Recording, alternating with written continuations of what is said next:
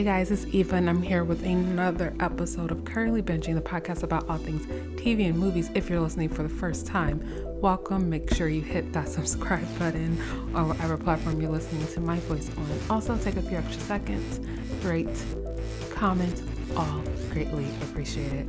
So yeah, we have another episode. I have a feeling that this is going to be a pretty quick episode, and I mean, we'll get into it, but essentially just wanted to give a little bit of an update because you guys know this whole past year I have complained about like my regular network shows, because usually I would do a mid-season finale roundup and then I would do a season finale roundup. I don't think I talked about this when the beginning of Shadow and Bone, I believe that's what that show is called, but Riverdale. So Riverdale just fell off the face of the earth, and it said that it was coming back later in the spring around May. Then I saw an advertisement that it's not coming back until like the fall, but we're still in the current season. That's one example. Another example, some newer shows that I wanted to discuss, one being, Generation X? Don't quote me on the name, but it has Generation in it. It's on HBO Max. And the other one being The Nevers, which had, I guess you can say, a mid-season finale, and they're supposed to be coming back with more episodes. So I don't know, everything is all over the place, and it's just not even on our network shows. Is everywhere, it's across the board. So I'm like, does it make sense? Because you guys know, when it comes to TV shows, I don't like to do it weekly or do it episode by episode. I like to combine it all together and just have all my thoughts out there. And so I've just been like, do I just do like mini mid-seasons for each one? But I don't know, it doesn't make sense. So still trying to work through that. Most likely I will be doing one for The Nevers, because I do want to talk about that, because I have no clue when it's coming back.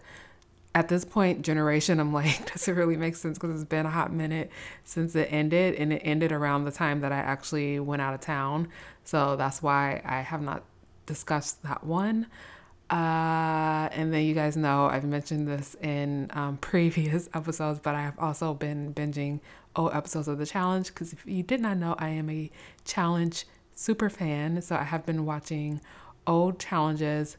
I kid you guys not, I have watched 22 seasons of The Challenge in less than a month, and I don't know what to do with myself. I got all the way up to season 33. I was supposed to stop at like season 25 or 26, whichever one was Free Agents, but I just kept going because I realized, even though it seemed like it wasn't that long ago, everything post Free Agents, I'm like, I still forgot so many things. It's been eye-opening, but it's also been very emotional, surprisingly. I don't know why. Some of the things that I didn't even think twice of when I originally watched these seasons, and then watching them now, are hitting me in a different way, and I don't know what to do about it. But yeah, so I got all the way up to season 33, ended at War of the Worlds, the first one. I really wanted to watch War of the Worlds 2, and I was going to stop there, but season 34 is not available anywhere for some reason, so I was forced to stop. But yeah, so that is what I have been doing. It has been, again, like I said, super interesting. I'm kind of contemplating, do I just do like a whole challenge deep dive or discussion, or do I save it and discuss it if I potentially discuss the Challenge All-Star season, which I don't know what I'm going to do. Because if you listened for a while, you know I've only talked about the Challenge once, and that was a few years ago. And I struggle with discussing the Challenge because I find that I get super heated when I talk about it. So we'll see what happens there. But yeah, I just wanted to give those updates because I've just been planning shows moving forward based on how content is shaking out. So finale episode, most likely going to do. I'm very behind on a lot of my network shows. One, because I've been watching the challenge, but also two, I just have not been that excited to watch a lot of them, especially the CW ones, surprisingly, but we'll leave it for when I actually discuss it. So yes, I have some catching up to do there. Luckily, we're not at the finale point. Not sure when the finale point will be because we're in May. It's usually generally around this time, but we are in uncharted territory, so I'm assuming it's probably going to be June-ish, maybe July, but we shall see. So yeah, let's get into what you guys actually came here for. We are going to discuss The Woman in the Window. I'm going to give my warnings now. So this is a spoiler-filled podcast. So if you don't want spoilers for any of the content related to this, I would suggest that you in your listening session now. I'm most likely going to spoil things in the books. I am going to spoil things in the movie.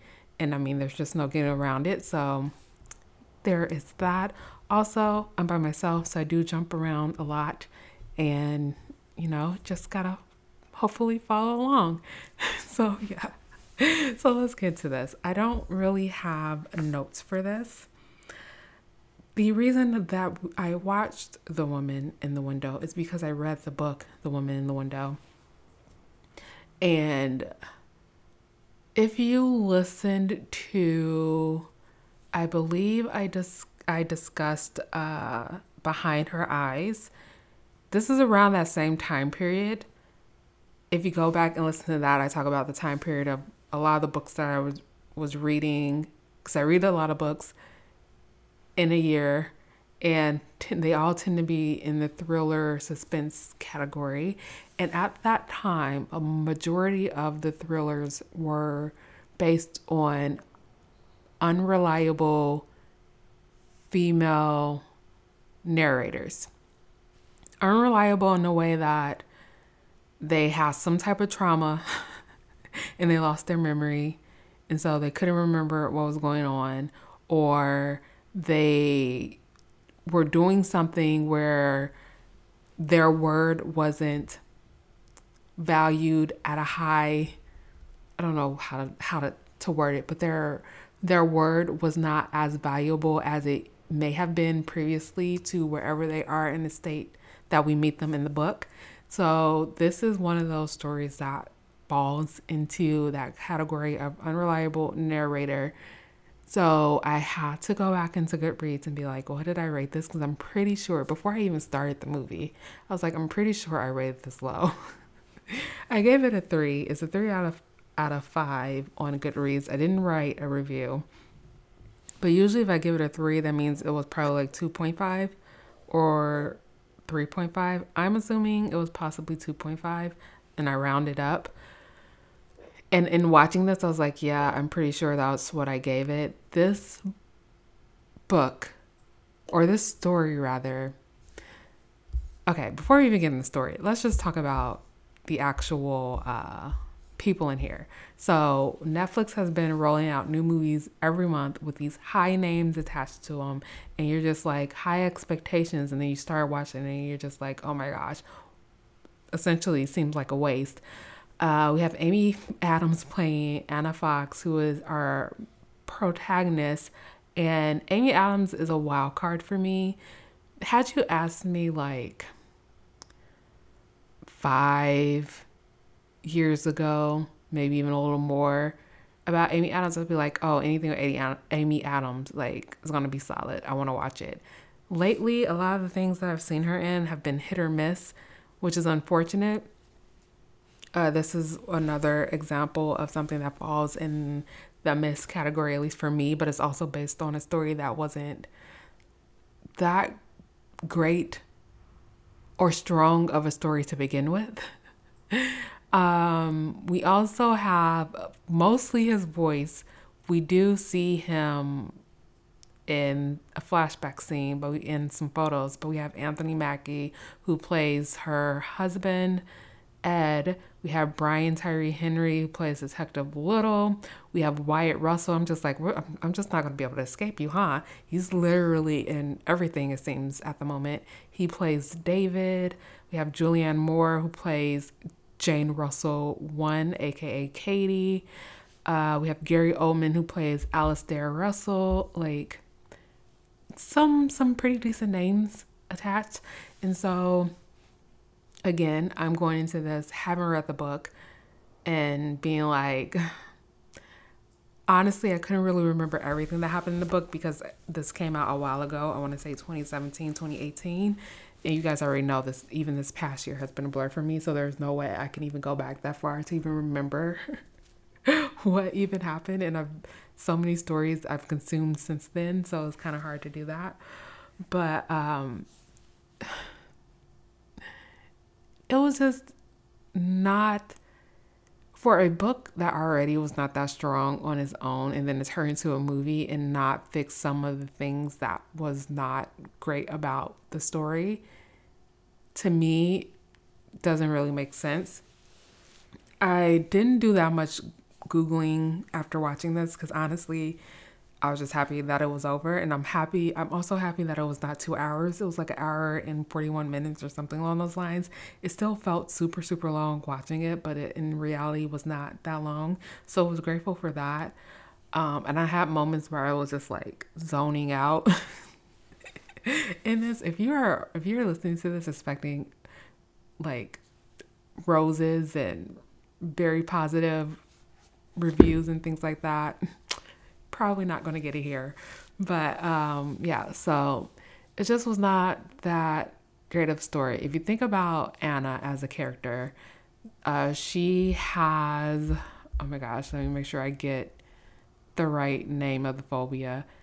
Agor agoraphobia. Oh my gosh, agoraphobic. I don't know. You guys know I'd be messing up names anyways. But essentially, she is afraid to go outside and leave her house. And so she has been living in her house, watching her neighbors. She gets these new neighbors who move in and meets the son, which was already weird. And I mean, the guy who plays Ethan, Fred Heckinger, or Heckinger. Sorry if I'm messing that up. But I was like, when we first see him, I was like, is he overacting or what is going on? So that was already suspect. Even if you're coming into this without any history of what the story is, I felt like the way that he was acting as Ethan when we were first introduced to him just seemed like it was something not genuine about it. So when you get to the end and you see what happens, it's kind of like, I just feel like you could see it coming. And I couldn't even remember what happened in the book as far as like, I know that someone had ended up being murdered. And so what she saw was real and everything that happened was real. But I couldn't remember like the outcome or how they found out that she was really telling the truth. But either way, so he wasn't even that genuine when we first see him. And then we have the whole story of she's stuck at home. She's talking to her husband, who we were supposed to believe is still alive. Her husband and her daughter. Come to find out, they actually passed away and are really dead. So she's been imagining that because she's been drinking alcohol with her medication, which was another thing I think that I was tired of at that point because a lot of the unreliable character stories that I was reading at the time, also a lot of them was because they were drunk and weren't really in their right sober state of mind. So we had that going on. And then you had her neighbor, so the son, who was acting like he was socially awkward because they never really said like it was something wrong with him. He was just acting like he has some social issues. And so he used that to his advantage to glean information from Anna and essentially used that against her to make her feel like she was a crazy person. And then you had her tenant who lived downstairs, David, which I was like, Anna girl. And I just remember myself when I was reading it just being so frustrated with her because I felt like there were so many obvious things that were happening either with David or with the people across the street where I was just like, if you could just get out of your head, put down the damn wine glass, you would be able to figure it out and get people to believe you. But girl, you just are not making it easy on yourself. But like the moment where in the beginning where she like goes to call for David or whatever and then she hears someone else down there, I was like, clearly that's Jane Russell or who you think is Jane Russell down there. I also don't remember David being that aggressively mean in the book. And I don't know if it was just a remnant from The Falcon and Winter Soldier. And I'm just like, Wyatt Russell. But like, he was an asshole. And he didn't seem like that big of an asshole. Or at least I don't remember him being that big of an asshole in the book. But anyway, so that was horrible. And then, I don't know, it kind of dragged on. And you're kind of like, the whole time, and this is just me watching this, not revisiting the book and kind of forgetting what happened in the book. But if you had no context or no history with this story, I would feel like you would be watching this like, well, how did she end up where she is today? Why is she afraid to go outside? Did something super traumatic happen to her? Where is her husband and daughter? Are we ever going to see them or are we just going to talk to them on the phone? And so when you get to the point where you find out what happened to her family, to me, and I guess people handle trauma in their own way, so I can't really be critical of the way that she potentially handled that trauma. But to me, that type of a trauma or incident, to me, does not correlate to then being afraid of going outside. I can see if something traumatic happened to her specifically, and when I say to her specifically, because you lose her family is still something that happens to her specifically, but something in the lanes of like someone did something to her, someone attacked her, she got like a horrible sickness when she went outside, like something like that, that was someone placing or putting the trauma onto her or inflicting her with trauma versus her being the cause of the car crash because she was cheating on her husband and for some reason wouldn't just let the phone ring and thought she really needed to get the phone at that moment. I don't see how that correlates to then not wanting to or being afraid to leave the house. I don't know. You guys, if you know better than I do, please educate me. But I always thought that that was a weak, or not a weak, because I don't want to seem like an asshole, but I always felt like that wasn't a strong enough reason for her to be afraid of leaving the house. So yeah, and you guys know, and I say this all the time when I talk about books that were turned into movies or TV shows, I am 100% for changing things between the book and whatever the show or movie is, because a lot of times you do that. I said this when I talked about Shadow and Bone. I said this when I talked about Behind Our Eyes. I say this every single time I talk about anything that is based on a book. The book is different because you have more space and opportunity to go further into some of those details that translated onto the screen is not really meaningful or needed. So I'm all for it. I think if you need to go ahead, change it up. This is not one of those, because I've also talked about books where I thought that they should have been a TV show versus the movie. This is not the case. I don't think that we needed more time to spend on this story because I think it probably would have made it even worse or kind of dragged it on a little bit, and it kind of gives me Behind Our Eyes kind of tease because that kind of had moments where it really felt like it was dragging on and it probably could have been, or no, Behind Our Eyes was a movie. or no, Behind Her Eyes was not, it was a show. So it did have its moments where it dragged on a little bit, and it felt like it could have been condensed into maybe like a 2 hour movie. This one, it just, I don't think anything could have helped it, or even if they would have changed Anna's drive or the reason for her having not being able to leave the house, then I believe that would have, could have possibly helped, but I don't know. And it was just like, you're stuck in the house with her, and she's not really, to me, a likable character anyway, whether you're reading the book or you're watching it on screen. She's just not really a likable character that you want to root for. So that adds another dimension of resistance. At least for me. I don't know. Am I on my own? Did you guys feel the same way? Let me know. But yeah, and there weren't really any likable characters in this. No one was likable at all.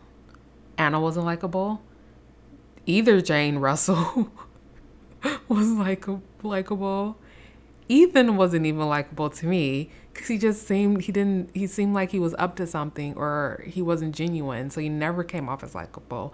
Alistair never came off as likable. The detectives never came off as likable. So it was just a very hard source material to work with to begin with. And they try to make, I think his name was Detective Little.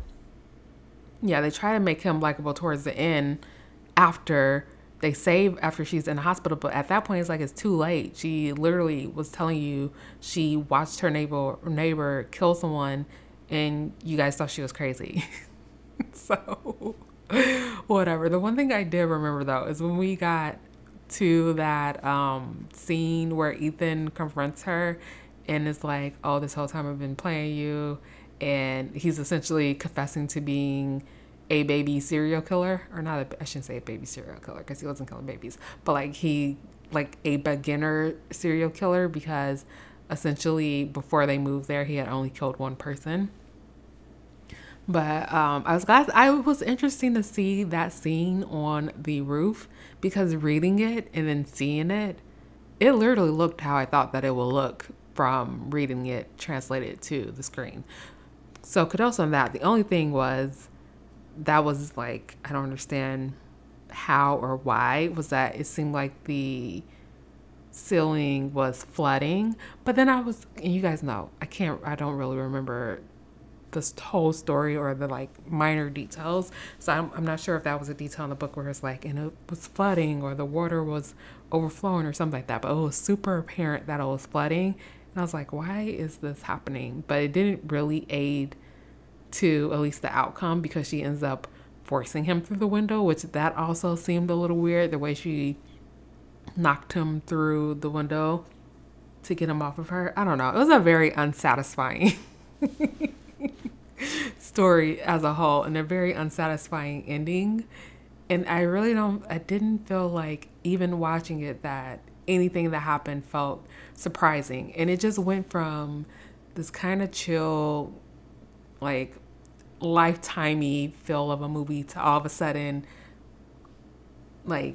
early 90s horror movie type of a feel. Everything just seemed so super dramatic and over exaggerated when we got to the fighting and him stabbing David and all that. I was just like, okay, whatever.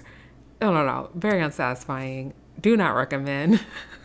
Well, it's too late. If you're listening, then you already watched it. But anyway, so yeah, those are my thoughts on The Woman in the Window. Actually, that was longer than I thought it was going to be, but I honestly don't really have much more to say. I guess I could, if I want to talk about my favorite scenes or the way things were shot, I really didn't have any. I would say the one scene would be outside of when she pushed him through the window, because to me that just seemed awkward, how they had her do it. And then it just seemed like it was her and her hair being like, okay, push him one time and then push him again, counting, when you dance and you count in your head. It felt like that before a fight choreo scene. That's what it felt like to me, or how it came out. But I love how that scene looked, because to me, when I read that scene and then to see that scene on screen, It literally is how I would have envisioned it. Also, the house, how I envisioned the house in my head and how they had the house on screen, also very similar. So they did a great job, like bringing Elise the house to life, because we literally do not leave the house at all. So they did a great job of bringing that and translating that from book to screen.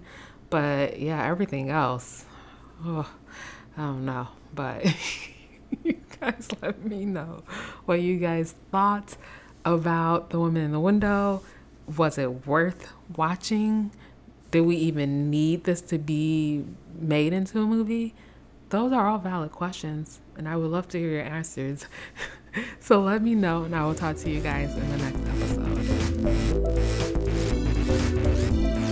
That's the end of the episode. Thanks for sticking through it to the end. Be sure to follow me on all the social media platforms at Currently Binging on Instagram and at Current Binge on Twitter.